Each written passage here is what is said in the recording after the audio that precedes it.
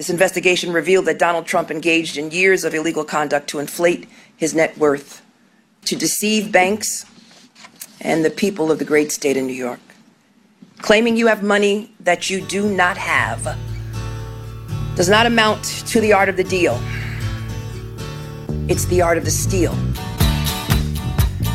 Yes, it is.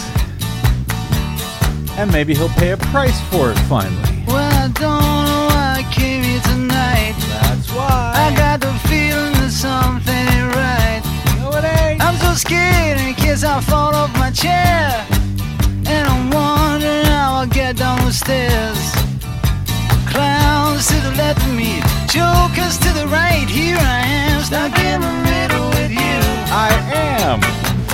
From Pacifica Radio in Los Angeles, this is the BradCast, as heard on KPFK 90.7 FM in LA and a whole bunch of other affiliates, coast to coast and around the globe, blanketing planet Earth 5 days a week.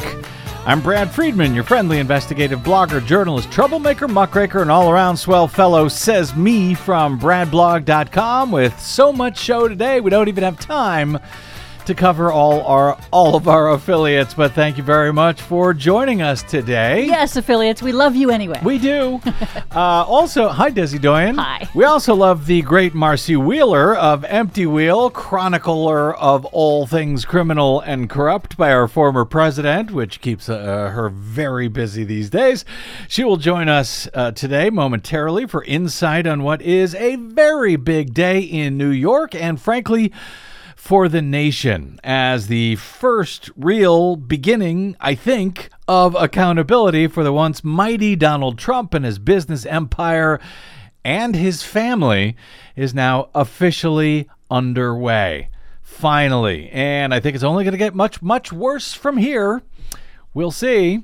The investigation by the Office of New York Attorney General Letitia James began officially in March of 2019 when Michael Cohen, Donald Trump's former lawyer, personal fixer, and former executive at the Trump Organization, testified under oath before Congress that the Trump Organization had routinely and for years inflated the values of Trump's assets in order to obtain favorable terms for loans and insurance coverage, and to pay lower taxes, deflating the value of some assets in order to reduce those real estate taxes, all in violation of the law. Ever since, the New York AG's office has aggressively investigated whether Trump and the Trump Organization engaged in illegal activity. While we normally might not know much about such an ongoing investigation until or if it was brought to a conclusion and indictments were brought in a criminal case or a lawsuit was filed in a civil case, well, we learned quite a bit along the way because Trump and his company and his family fought it at every step, resulting in a very long paper trail of court documentation detailing bits and pieces of the AG's investigation as Trump and his company and his family would go on to lose every single one of those court battles, trying to delay the inevitable. In court papers, for example, the New York Attorney General's office revealed that they had unearthed sweeping, fraudulent, and unlawful conduct.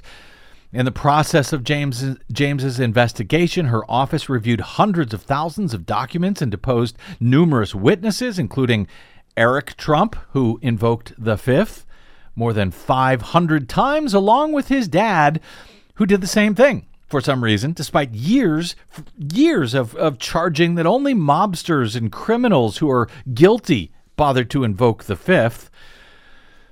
What we had been able to learn before today was apparently just the tip of the iceberg of Trump and his family's years of alleged bank, tax, and insurance fraud. Since at least 2004, Trump and the Trump Organization prepared an annual, quote, Statement of Financial Condition of Donald J. Trump, each of which ostensibly contained a report of Trump's net worth, based in part on the value of real estate assets from L.A. to Aberdeen, Scotland. The Office of the Attorney General, or OAG's, investigation alleged through various court filings that staggering misrepresentations were made in the valuation of Trump's assets. One notable example, of course, was Trump's Midtown Manhattan penthouse apartment. In 2015, Trump's financial statement reported the value of the apartment at $327 million for one apartment. That was calculated by taking the square footage of the apartment, which was listed as 30,000 square feet in the statement, and multiplying it by a fixed price per square foot. But there was a problem with that method. According to the Trump Organization documents personally signed by Trump, the actual size of the apartment was just over 10,000 square feet, not 30,000 square feet, as Trump and the company had stated in their filings. I should say, lied about in their filings. Correct, when they wanted to obtain loans and other financial benefits based on their net worth. As Alan Weisselberg, the company's chief financial officer for decades, at least until he was charged with criminal violations of tax law earlier this year, as he later testified, the lies about the size of Trump's penthouse resulted in an overstatement of, quote, give or take $200 million. Another example, according to the OAG, concerns Trump's golf course in Scotland. The Trump Organization purchased the property in 2006 for $12.6 million. But just 8 years later, in 2014, in Trump's financial statement, that property was valued at more than $435 million. From 12.6 to $435 million, a return of nearly 3,500% in 8 years.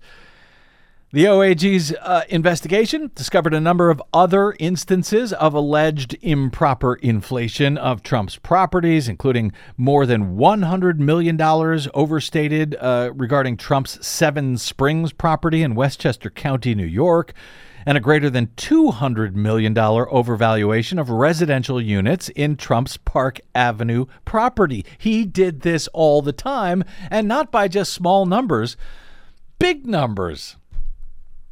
If those examples alone could be proven, Trump appears to have improperly inflated his net worth by at least $1 billion. But on Wednesday in New York, State Attorney General Letitia James said the fraudulent overinflation was, in fact, much higher, when announcing that her office has now sued former President Donald Trump and his company, alleging business fraud involving some of their most prized assets, including properties in Manhattan and Chicago and Washington, D.C. The lawsuit was filed in state court in New York. It's the culmination of her 3-year civil investigation.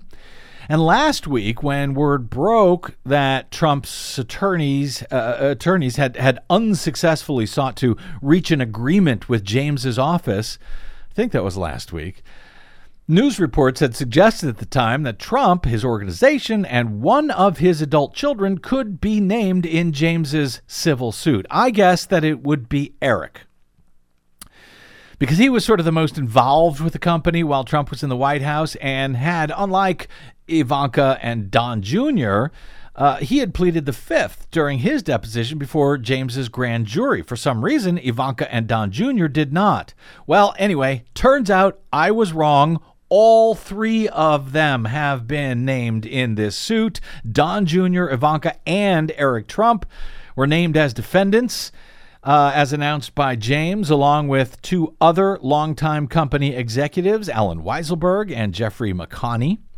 The lawsuit seeks to strike at the core of what made Trump famous, first as a real estate developer, then as a reality TV host on The Apprentice and The Celebrity Apprentice, and later as, yes, President of the United States. James announced details of the lawsuit at a news conference on Wednesday, detailing how Trump, quote, falsely inflated his net worth by billions of dollars by falsifying business records, committing insurance fraud, engaging in a conspiracy to commit both state violations and what she regards as violations of not just civil law, but criminal law as well, at both the state and federal level. She said she has now referred the matter on the criminal part of this to the IRS and to criminal prosecutors in both the U.S. Attorney's Office in New York and to the Manhattan District Attorney. Here's Letitia James's announcement on Wednesday explaining the lawsuit and the penalties sought against Trump, his company, and his 3 adult children for what she described as more than 200 false financial statements that amounted not to, as she described it, the art of the deal, but the art of the steal. Following a comprehensive 3-year investigation by my office, including witnesses, interviews with more than 65 witnesses, and review of millions of documents that were submitted by Mr. Trump and others, I am announcing that today we are filing a lawsuit against Donald Trump for violating the law as part of his efforts to generate profits for himself, his family, and his company. The complaint demonstrates that Donald Trump falsely inflated his net worth by billions of dollars to unjustly enrich himself and to cheat the system, thereby cheating all of us. He did this with the help of the other defendants, his children, Donald Trump Jr., Ivanka Trump, and Eric Trump, and former Trump Organization CFO Alan Weisselberg and Trump Organization Controller Jeffrey McConney. Mr. Trump and the Trump Organization repeatedly and persistently manipulated the value of assets to induce banks to lend money to the Trump Organization on more favorable terms than would otherwise have been available to the company, to pay lower taxes, to satisfy continuing loan agreements, and to induce insurance companies to provide insurance coverage for higher limits and at lower premiums. This conduct was all in violation of Executive Law, Section 6312, which gives the Attorney General broad and special powers to go after persistent and repeated fraud and illegality. As part of demonstrating illegality under that section of Law 6312, we show that they violated several state criminal laws, including falsifying business records, issuing false financial statements, insurance fraud, and engaging in a conspiracy to commit each of these state law violations. We believe the conduct alleged in this action also violates federal criminal law, including issuing false statements to financial institutions and bank fraud. And we are referring those criminal violations that we've uncovered to the United States Attorney for the Southern District of New York and the Internal Revenue Service. As a result of these violations, we are asking the court to, among other things, permanently bar Mr. Trump, Donald Trump Jr., Ivanka Trump, Eric Trump, from serving as an officer or director in any corporation or similar entity registered and or licensed in New York.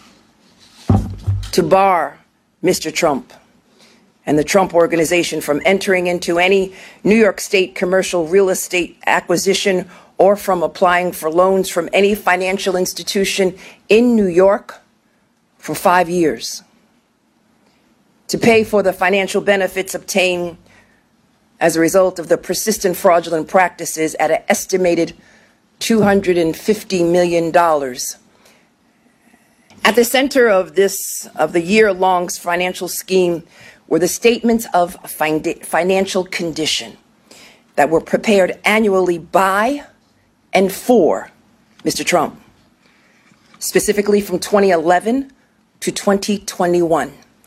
These statements were compiled by the Trump Organization executives and were issued as a compilation report by Mr. Trump's accounting firm.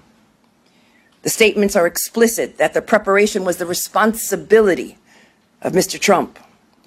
Or starting in 2016, the trustees of his trust, Donald Trump Jr. and Alan Weisselberg, for the sole benefit of Mr. Donald Trump.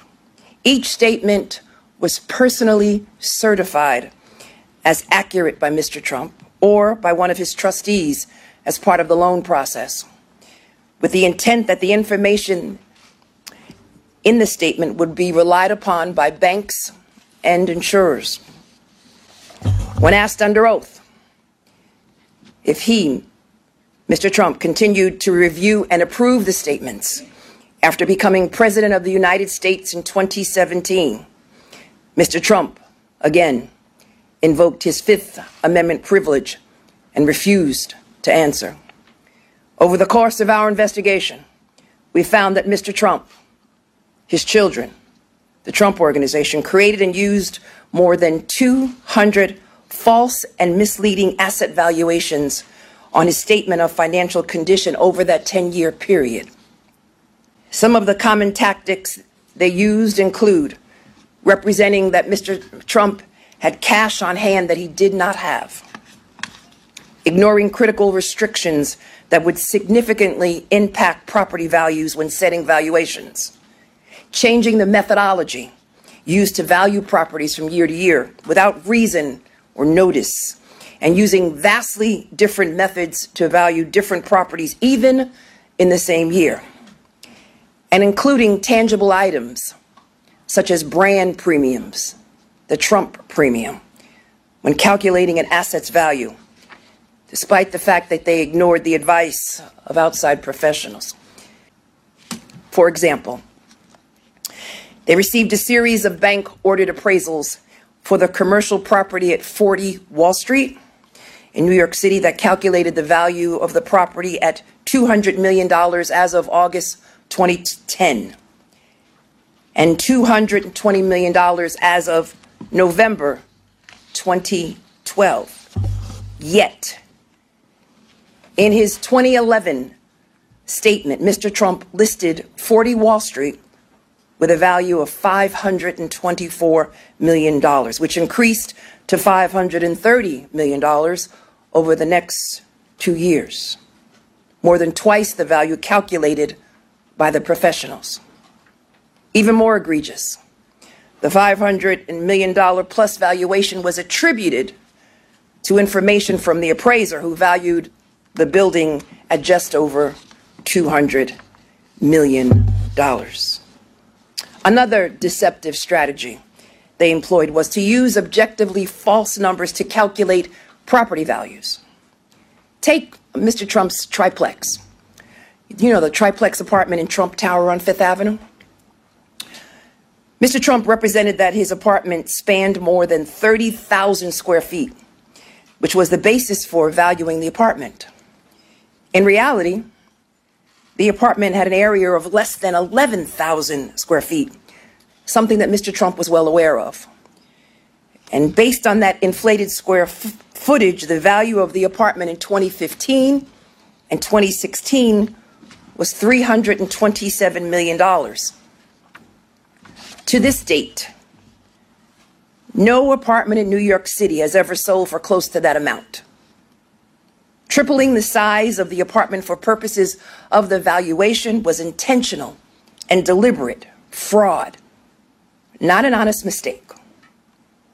Mr. Trump was intimately familiar with the layout of both the building and the apartment, having personally overseen the construction of both. Despite his sworn testimony before invoking his Fifth Amendment privilege, Mr. Weisselberg conceded that using the false square footage improperly inflated the value of the apartment almost threefold. Mr. Weisselberg admitted that this amounted to an overstatement of, give or take, $200 million. Mr. Trump also routinely ignored legal restrictions on development rights and marketability on properties that would significantly decrease property values. Mr. Trump also blatantly ignored legal restrictions at Mar-a-Lago.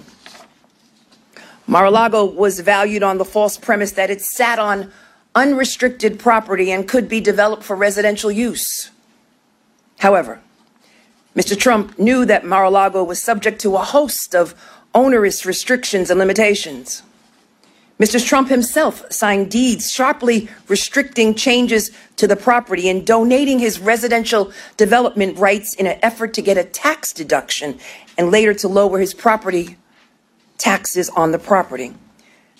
Despite these significant restrictions, Mr. Trump valued the property based on the false premise that it was an unrestricted residential 18-acre plot of land that could be sold and used as a private home. In fact, the valuations represent that these restrictions don't even exist. The club generated annual revenues of less than $25 million and should have been valued at about $75 million. However, Mar-a-Lago was valued as high as $739 million. Mr. Trump used inappropriate schemes to inflate the value of his other golf clubs. He valued the clubs based on their fixed assets. In other words, the money spent to acquire and to maintain them, despite being informed by valuation professionals that this practice was inappropriate for a club operating as an ongoing business. Inflating his reported net worth was just the first part of the scheme. He then used these false statements of financial condition for his own personal gain. Mr. Trump and the Trump Organization have obtained hundreds of millions of dollars in real estate loans and insurance coverage using these statements. Mr. Trump was able to secure much more favorable loan terms by personally guaranteeing the loans based on his reported net worth, as reflected on his statements of financial condition. These statements were integral to Mr. Trump and the Trump Organization's ability to secure loans for a number of properties, including the old post office in Washington, D.C. Mr. Trump's statements were first submitted to the federal government to demonstrate his financial status, his net worth. He then engaged with Deutsche Bank to obtain a loan to redevelop the property. Mr. Trump was able to obtain much more favorable loan terms by personally guaranteeing the loans. And as you know, in May of 22, Mr. Trump and the Trump Organization, they sold the post office, the old post office property, for $375 million, resulting in a $100 million net profit, which was the result of a loan he was able to obtain through the use of false and misleading statements of financial condition.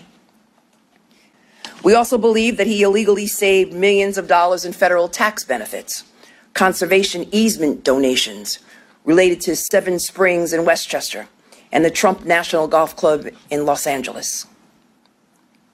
And this conduct is not the subject of this action, but we are referring it to the IRS and to the Southern District of New York. The examples I laid out just barely scratch the surface of the misconduct that we have uncovered. All told, we uncovered more than 200 examples of false and misleading asset valuations that were used on his statements. The pattern of fraud and deception that was used by Mr. Trump and the Trump Organization for their own financial benefit is astounding. Inflating the values of assets by whatever means necessary to increase Mr. Trump's purported net worth. And then that net worth was used to further enhance his financial standing, intentionally misrepresenting his financials to obtain incredible economic benefit. It was a scheme that, by its very nature, became more profitable over time. And it is all in stark violation of the law. As I mentioned earlier, the relief that we are seeking specifically, we are asking the court, again, to permanently bar Mr. Trump, Donald Trump, Eric Trump, Ivanka Trump from serving as an officer or director in any corporation or similar business entity registered or licensed in New York State. We are barring Mr. Trump and his organization from entering into any New York State commercial real estate acquisition for 5 years. We are barring Mr. Trump and the Trump Organization from applying for any loans from any financial institution registered with the New York Department of Financial Services for 5 years.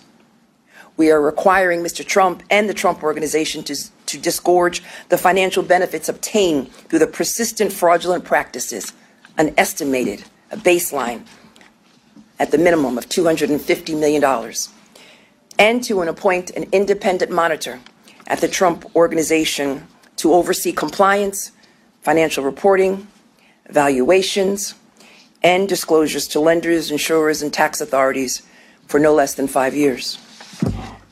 We are requiring the Trump Organization to prepare on an annual basis for the next 5 years a GAAP, a generally accepted accounting practices compliant audited statement of financial condition showing Mr. Trump's net worth to be distributed to all the recipients of his prior statements of financial condition. To replace the current trustees of the Donald J. Trump Revocable Trust with new independent trustees, or require similar independent governance if a new trust is created, and to permanently bar Alan Weisselberg and Jeffrey McConney from serving in the financial control of any New York corporation. And lastly, to cancel any certificate filed under and by virtue of the provisions of Section 130 of the General Business Law for the corporate entities named as defendants and any other entity controlled by or beneficially owned by Donald Trump, which participated in or benefited from the ongoing financial scheme. In other words, permanently prohibit any of these companies from doing business in the state of New York. I want to be clear. White-collar financial crime is not a victimless crime. When the well-connected break the law to take in more money that they are entitled to, it reduces resources to working people, to regular people, to small businesses, and to all taxpayers. Everyday people cannot lie to a bank about how much money they have in order to get a favorable loan to buy a home or to send their kid to college.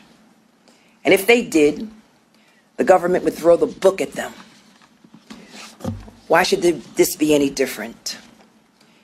It is a tale of two justice systems, one for everyday working people and one for the elite, the rich and the powerful. Mr. Trump and his allies may say that these penalties are too harsh or that this is part of a witch hunt. I will remind everyone that this investigation only started after Michael Cohen, his former lawyer, testified before Congress and shed light on this misconduct. And the remedies are consistent with what we have sought for other businesses that committed the same misconduct. This investigation revealed that Donald Trump engaged in years of illegal conduct to inflate his net worth, to deceive banks and the people of the great state of New York. Claiming you have money that you do not have does not amount to the art of the deal. It's the art of the steal. And there cannot be different rules for different people in this country or in this state. And former presidents are no different. And so today we are making good on that promise, on our commitment, because no one is above the law.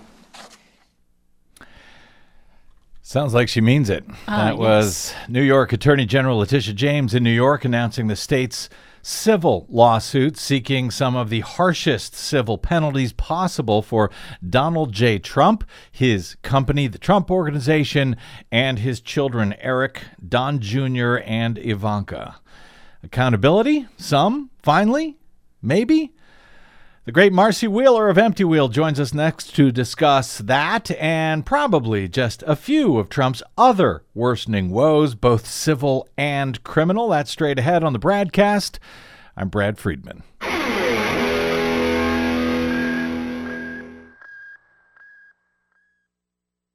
What the public hears on the public airwaves matters. At the BradCast, we do our best to bring you accurate news and analysis on the issues that actually matter, and we do it all independently, without corporate or political influence.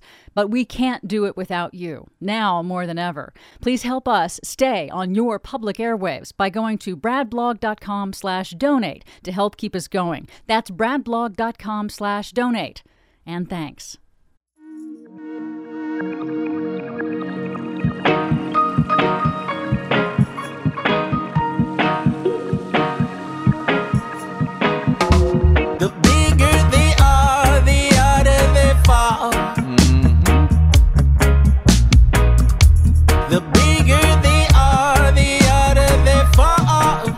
They do indeed. Welcome back to the BradCast. Brad Friedman from bradblog.com. Quote, this investigation revealed that Donald Trump engaged in years of illegal conduct to inflate his net worth, to deceive banks and the people of the great state of New York, said State Attorney General Letitia James at her news conference on Wednesday, announcing very serious civil penalties being sought in her lawsuit against the former president, his companies, and his 3 grown children, to bar Trump and the Trump Organization from entering into commercial real estate acquisitions for 5 years, from obtaining loans from banks in New York for 5 years, and permanently barring Trump and his 3 of his adult children from serving as an officer or director in any New York corporation or similar business entity registered and or licensed in New York State. That, according to her more than 200-page lawsuit, which details, quote, acts of fraud and misrepresentation that grossly inflated Mr. Trump's personal net worth as reported in hundreds of financial statements by billions of dollars. Those false and misleading financial statements by Trump and his organization were used, quote, repeatedly and persistently to induce banks to lend money to the Trump Organization on more favorable terms than would otherwise have been available to the company, to satisfy continuing loan covenants, and to induce insurers to provide insurance coverage for higher limits and at lower premiums. It was quite an impressive years-long racket. Quote, claiming you have money that you do not have does not amount to the art of the deal. It's the art of the steal, said James at a news conference on Wednesday, after noting that while she had brought a 200-page civil lawsuit, she believes there were also criminal violations of law carried out by the group involving bank, tax, and insurance fraud, which she said she was referring to the Manhattan District Attorney's Office, as well as the federal IRS and U.S. Attorney's Office in the Southern District of New York, adding at the close of her news conference that she was making good on her, quote, promise and commitment that no one is above the law. Well, we will see about that. Joining me now is the great Marcy Wheeler, independent accountability and national security journalist at Emptywheel.net and contributor to, well, too many other publications to name here. Oh, Marcy Wheeler, welcome back to the BradCast. Busy day? It's been, yes, it's quite a busy day.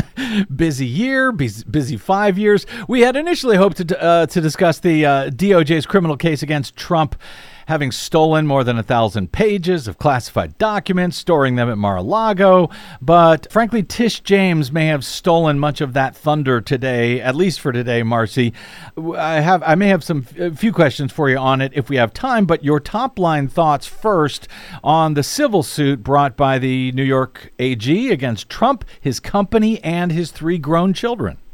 Well, I mean, it's a lawsuit, so he's going to stall on that, just like he's going to stall on everything else. So it's not like he's going to collapse into a puddle tomorrow. It is going to continue along with the criminal trial, right, in weeks' time against Trump Organization and Weisberg. It's going to continue to make it a lot harder for Trump to do business at a time when, for example, his bad social media company is doing very poorly anyway. And so, and at a time when, as you mentioned, he's got a whole bunch of other legal problems to deal with, and that's assuming that the IRS and the Southern District of New York haven't found merit in the case that Tish James pulled together. I mean, one thing that it's important for people to remember is that the New York City DA today was sort of like, it's an ongoing investigation, maybe he'll do something with it. But obviously, if it's going to be a federal tax case, it's a bit different to make the case. And so that referral, or presumably information that they've already received from some of the stuff that James has made public, may already be something else that he's fighting with. So we'll see. That was, because James said she believed, during her announcement that there was a criminal conspiracy here, and that she's made referrals to the IRS, to the other federal law enforcement officials in the Southern District of New York, as well as the Manhattan District Attorney. What, if anything, is required by the IRS and the federal investigators in New York in response to such a referral? And in other words, do they have to take some sort of action? And what would you expect them to take? What would you expect would happen next in such a case with so much evidence that seems to have been gathered by Tish James in the state civil suit? Well, so I'm not an expert on money laundering, on tax fraud. Mm-hmm. So I can't say that I've read all 200 pages, 222 pages, and assessed the evidence. So one of the things they would be doing is saying, how good is the evidence? I mean, mm-hmm. one of the things that she's done, in addition to these kind of high-profile, Trump increased the claim size of his penthouse by 3. He increased the claim value of Mar-a-Lago by 10.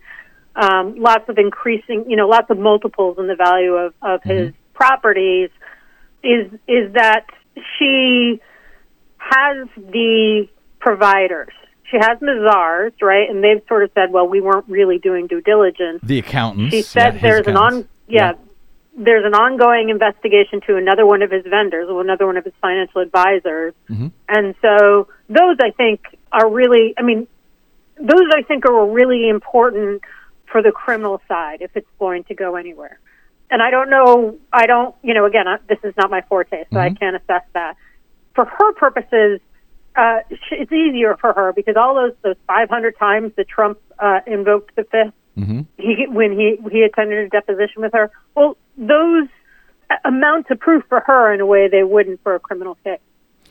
And exactly, he can't. Alvin Bragg, the district attorney in New York, can't use that. His use of the Fifth Amendment, can't use that against him in a criminal case. But I'm trying to figure out. You mentioned that this criminal case that Alvin Bragg has brought against the Trump Organization and its chief financial officer, Alan Weisselberg, who has now pleaded guilty. That trial, I guess, starts next month in October. But Bragg backed off plans to bring criminal charges against Trump himself, which could land, Donald Trump in prison if they were brought against him. Do you have any sense? I mean, in theory, Tish James's office was already working with Alvin Bragg. Do you have any sense that this lawsuit that she brought on Wednesday would somehow help to revive Bragg's criminal case against Trump himself?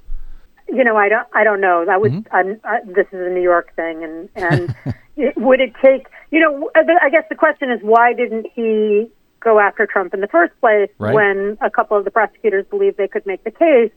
And one of those issues is that he wasn't certain that he could make the case. The other thing that you hear rumors or you hear discussion about in New York is DAs of Manhattan, DAs of New York City don't like to make these cases because then you're going to have to start taking out all of the real estate people in New York and mm-hmm. then it'll snowball because, what Trump did is orders of magnitude worse than a lot of what goes on.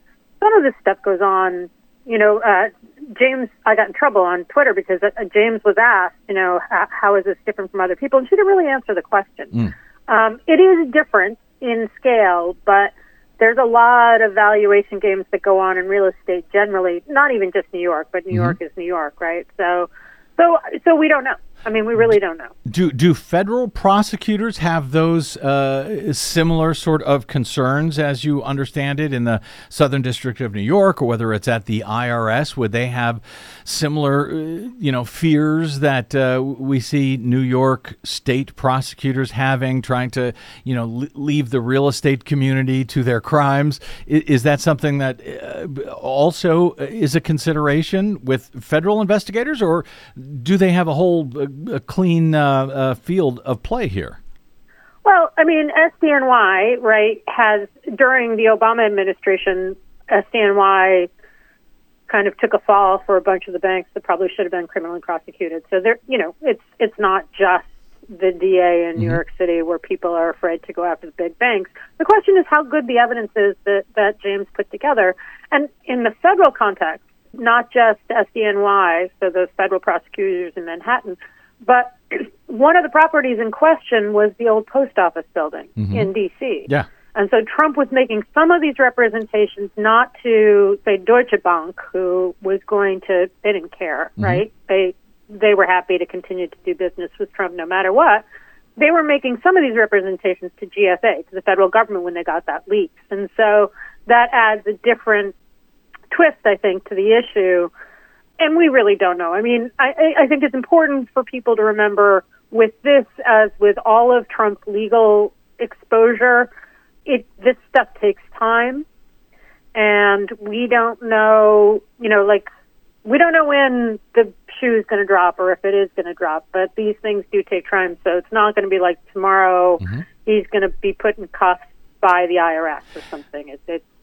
Well, so. One of the things that I've taken from this, Marcy Wheeler, is that, Trump and his kids tried to delay in every way that they could in New York. In this New York case, they fought every deposition, everything else for years. It's one of the reasons why it started in 2019, so we're sort of on year 3. One of the things that I took away from this is that he can delay. Well, he can run, but he can't hide, so to speak. And beyond delay, ultimately that doesn't end up helping him. Throughout this entire case, through all of these delays, he filed a bunch of court papers, which means the public learned a whole bunch about these crimes before the lawsuit had even been announced. We're seeing something similar. We have been seeing something similar, for example, in the Mar-a-Lago case, where, we've learned a lot more about that case because of his, attempts to delay than we might have otherwise known at this point. At what point does that actually help him? Everybody says, oh, that's his game. He likes to delay. Does it end up helping in any actual way beyond simply delaying the inevitable? Well, it probably helps. It probably helped with the Russian investigation. There were still ongoing exposure in the Russian investigation when he was no longer president, although Bill Barr had he had spent 2 years sabotaging it, so it was very damaged. But the statutes of limitation for most of that would be expiring unless you could prove that there was an ongoing conspiracy. Tom Barrack, his trials started, I think they're through jury selection, so they're about to do opening arguments in the case of Tom Barrack, right? So one of Trump's biggest donors, his inauguration chair. And that one was basically put on hold from 2020 until 2021. Merrick Garland approved the charges in July of 2021, and they superseded him this year. So there's a case where they got that one in before the statute of limitation, and there's actually ongoing conduct involving other people that may have ongoing statutes of limitation. I mean, so this is how it works.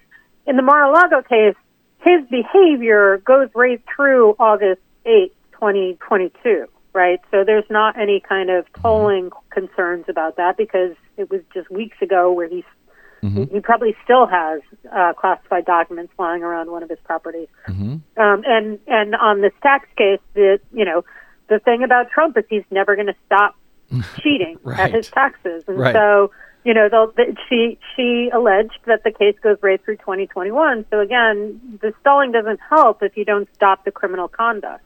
And that's what seems to be happening here. He's continuing this, and I do want to get to the Mar-a-Lago case in a moment. But after it had been reported that James was preparing to sue Trump and the Trump Organization, and last week I think these reports came out, one of his 3 grown children.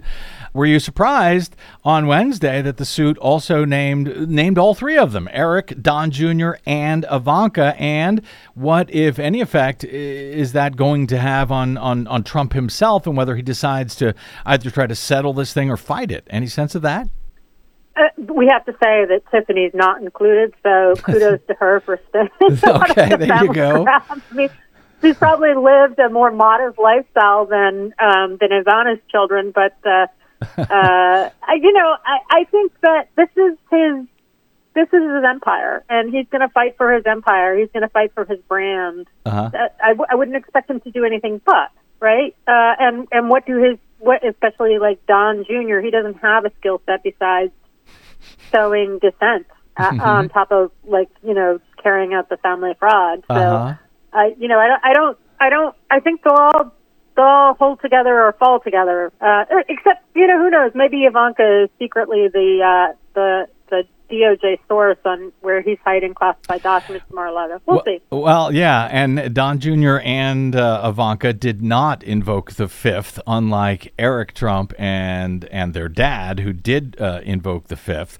Last thought on New York for now. As mentioned, the criminal case brought by the Manhattan DA is coming up next month. This after the chief financial officer, Alan Weisselberg, recently pleaded guilty and agreed to testify at the trial. Now, he must testify truthfully at that trial, or I think it's 5 months or 6 month sentence that he's been promised in exchange for his guilty plea, that can be changed. That can be extended. Is there some sort of a long game? I think Andrew Weissman argued that maybe Alvin Bragg has something up his sleeve. Do you expect that Weisselberg, who must testify truthfully, that testimony might somehow change Bragg's current trajectory of not bringing criminal charges against Donald Trump himself next month? Yeah, it might.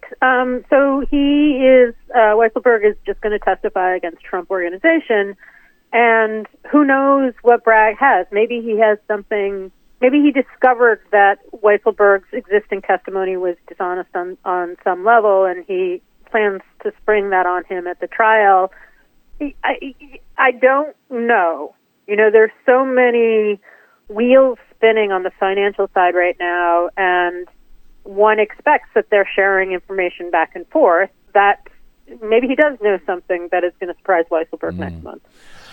Well, that would be good. That would be nice, because I really still don't understand why he pulled his punches. I'm wondering if he's going to look at, the world did not come to an end when Letitia James brought this lawsuit, so maybe I could do the same on a criminal level.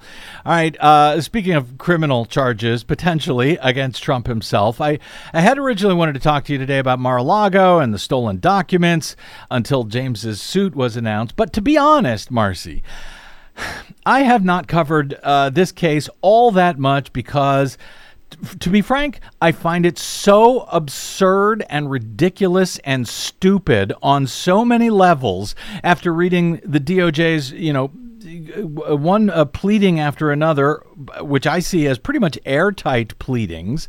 And then the Trump-appointed judge, Eileen Cannon, her basic response is, I'm not persuaded, offering no particular evidence or reason for not being persuaded. So for a start, my first question is this as stupid as it seems to me? Is Eileen Cannon that completely wrong on every single basis that she has so far ruled in this case, or am I missing something? No, she's wrong. She's wrong, and if people want to read my site, that she's done a number of things. Like I keep saying, she has created a harm and then intervened to fix it. One of the ways she did that was back on August 30th, prosecutors were like, hey, we've got all of the potentially privileged documents all packaged up. Can we please give them to Trump so we can at least resolve that question? And she said no. And then every single filing she did after that, she cited that and said, he doesn't have his potentially privileged documents. So she basically said, no, you can't do that. And then pointed to the fact that Trump didn't have his privileged documents as her reason to get involved. Similarly, she double counted things so that she could exaggerate the amount of personal objects included. She treated that sounds familiar. Documents as personal. Yeah, just as an example, she said, there are medical and tax documents included in this, and that's personal. So clearly you have a right to that. And those are by definition. The only reason she knows about them is because they were included in the potentially privileged stack. And so they are likely something like discussions of DOJ's intervention on the Mazars lawsuit, right? Or Treasury's intervention on the Mazars subpoena by Congress. In other words, they're not actually about the substance of his taxes. They're about interventions that the government made to prevent Tish James, for example, from investigating sooner. And so Cannon was inventing stuff Right. It's hard to tell whether she's just that corrupt or whether she has lived in a Fox bubble for so long she believes all the myths about DOJ and FBI being mean to Trump. But we'll see probably in a matter of days what the 11th Circuit thinks about all this. And if they rule against the government, then I suspect the government will appeal to the Supreme Court. The precedents on this are really no-brainers. They're not. Good. It's like it's Nixon. It's the president has the ability to classify documents, meaning, Joe Biden is the president, not Donald Trump, contrary to what Cannon may believe. And executive privilege. I mean, these precedents are all pretty laid out in stone, and they all work against Trump. And so, yes, even Clarence Thomas may let the Supreme Court adjudicate this issue and may rule against Trump if it comes to that. So we'll see. Well, yeah, good. So I'm glad to know that it wasn't just me, reading these documents, these pleadings. And I mean, this is like a clear-cut case. There's nothing confusing about this. And yet, and I keep seeing, the DOJ sort of threw her a lifeline by saying, hey, why don't we just segregate the classified documents? Let's work with those, and the special master can work with everything else. That's fine. They seem to try to keep throwing her a lifeline, and she was not taking it. So I thought I must be missing something here. It sounds like I'm not. So what, if anything, it seems like this special master, Raymond Dearie, is not actually putting up with the crap from Team Trump, even though they chose him as the special master. What, if anything, therefore, can or will happen beyond, yes, another annoying delay, as we saw in the civil case, before this actually goes back? The DOJ just picks up and continues where they were and hopefully brings an indictment. Do you expect anything else could possibly happen? It really depends. If the 11th Circuit rules for the government, particularly if they rule for the government on both the things they asked for a stay, the government asked for two things. One is, please let us continue to use the documents to investigate, one. And two, please let us not have to share these documents with Trump's attorneys, at least one of whom is a witness, at least a witness. And if they rule for DOJ on both of those things, I do think that it likely will be charged. I mean, it's still you're thinking about charging a president for something that the area of presidential power is vast. It's just the case against Trump is so obvious, and the documents he took were so sensitive that I think DOJ would feel the need to do it. But if Judge Cannon has the ability from a variety of ways. So, for example, if Dearie, if the special master says you're not going to look at any classified documents because you won't even claim to have declassified them, it's not the way in which Cannon set up this special master. She basically gave herself broad authority to fire him. Yes. And if she fired him and then said, I think it is a close call about whether these are actually classified or not, that would actually do tremendous damage to the case, not because it's true, but because in the same way that Barr made up a lot of garbage about the Russian investigation, you can't charge a case if a judge or the attorney general is on the record saying, Peter Strzok was out to get Donald Trump, even if it was false, because that's something prosecutors would have to account for. They would have to say, can I charge this when somebody has waited? And that's honestly where I think Cannon may be trying to go. The question is whether she'll succeed in getting. Well, whether she'll succeed and whether the 11th Circuit, which does have 6 Trump judges, like Eileen Cannon, has 6 Trump judges on it, well, whether they will behave, I guess, as she has, as, ridiculously as she has. I just cannot believe that would happen. It seems like there must be sanity at the 11th Circuit somehow, but I would have thought that was the case with Cannon too. Very quickly, I may need just a yes or no from you because I'm short on time, Marcy, but there is, of course, also the ongoing January 6th and election theft-related probes by a federal grand jury. Would an indictment in the Mar-a-Lago documents case have any effect whatsoever on the January 6th related cases for Trump? Would an indictment in one case, federal case, somehow make them less inclined to bring more federal criminal charges in the other cases as you see it?